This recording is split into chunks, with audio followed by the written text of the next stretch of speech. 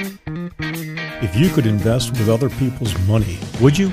In other words, instead of accepting all of the risk, you only took some of the risk, and you had other people's money doing a lot, if not all, of the heavy lifting. Now that's worth thinking about. This is Paul Truesdell, and you are listening to Bites on Connecting Dots. And make sure to read the disclaimer in our show notes before each episode. The degree to which financial risk exists should generally be in relationship to the degree of potential gain. A company that has a low probability of risk often sits back and rests on its past achievements. Sometimes companies, like people, are doing so well that they go off on ventures that turn out to be complete disasters. Then, in a desire to redeem themselves, they go off again with similar results. When one has been successful in one activity, there is often the expectation that the next activity will also be successful. Why? Because of the delusional mindset, propaganda from the positive mental attitude spin masters. While I believe in positive mental attitude and talk often about the importance of the positive over the negative, comes a time when you have to say that there are obvious limitations to the grand old phrase, what the mind can conceive, it can achieve. There is no such thing as perpetual prosperity. Everyone will experience the ups and downs. That is simply a fact of life. Getting up after going down isn't easy, but it's required in life. Take the ownership of stock. When you own ordinary stock, what is commonly called common stock, you own a piece of a publicly traded company. If the company makes a profit and declares a dividend, you're getting some of the money back that you invested. Now, you'll often have a choice of taking cash or reinvesting in additional shares. But let's not get into the weeds and off the point. Here's the thing. To get a dividend as a common shareholder, the preferred stock shareholders have to be paid first. Preferred stock is a class of stock which has special features, not associated with common stock. For example, the preferred stockholder may have something called cumulative preferred dividend status. Cumulative preferred dividend status. Now, what does cumulative preferred dividend status mean? I'm glad you asked. Well, it works like this. The preferred stockholders are due a dividend, let's say 3%. Now, for those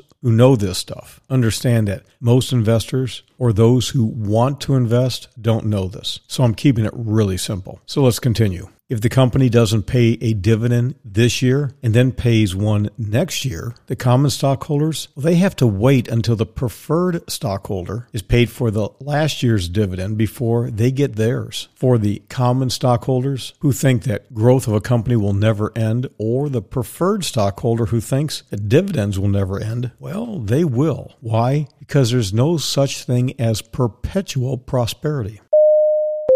I started off by saying that if you could invest with other people's money, would you? Well, you are, in essence, doing that when you invest in a publicly traded company. How so? Because there are a lot of people who pull together a lot of money to create leverage. Some have put a lot more than you or I. And with those large amounts from others, there's leverage that neither you or I needed to create. With leverage, you have flexibility, power, and opportunity. If you had to do this on your own, it would take a lot of time, money, and effort. And then we must all realize that Amazon, Apple, Microsoft, Uber, Whole Foods, and Lockheed, for example, these companies are the result of lots of time, money, and effort.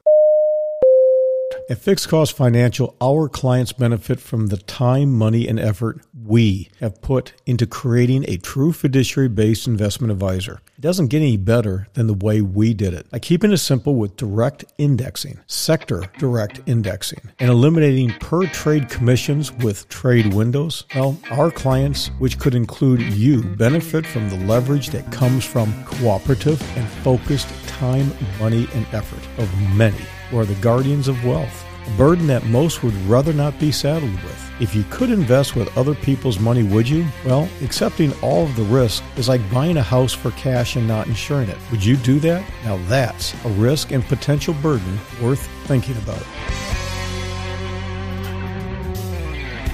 That does it for me today. Thanks for joining. I'm Paul Truesdell with Fixed Cost Financial. If you have a comment, idea, tip, trick, or just want to opine, call me at 888-629-7864. Now, you can find us on Twitter at Fixed Cost Invest or Facebook at Fixed Cost Investing. Our website has additional features and is found at fixedcostinvesting.com, or simply go and use DOTS.com. And so with today's episode, we've listed a few ways to reduce risk in your portfolio. Now, to subscribe to Connecting Dots, well, do that wherever you listen to your audio, and I'll be back tomorrow with another Bite-Sized Bites on Connecting Dots.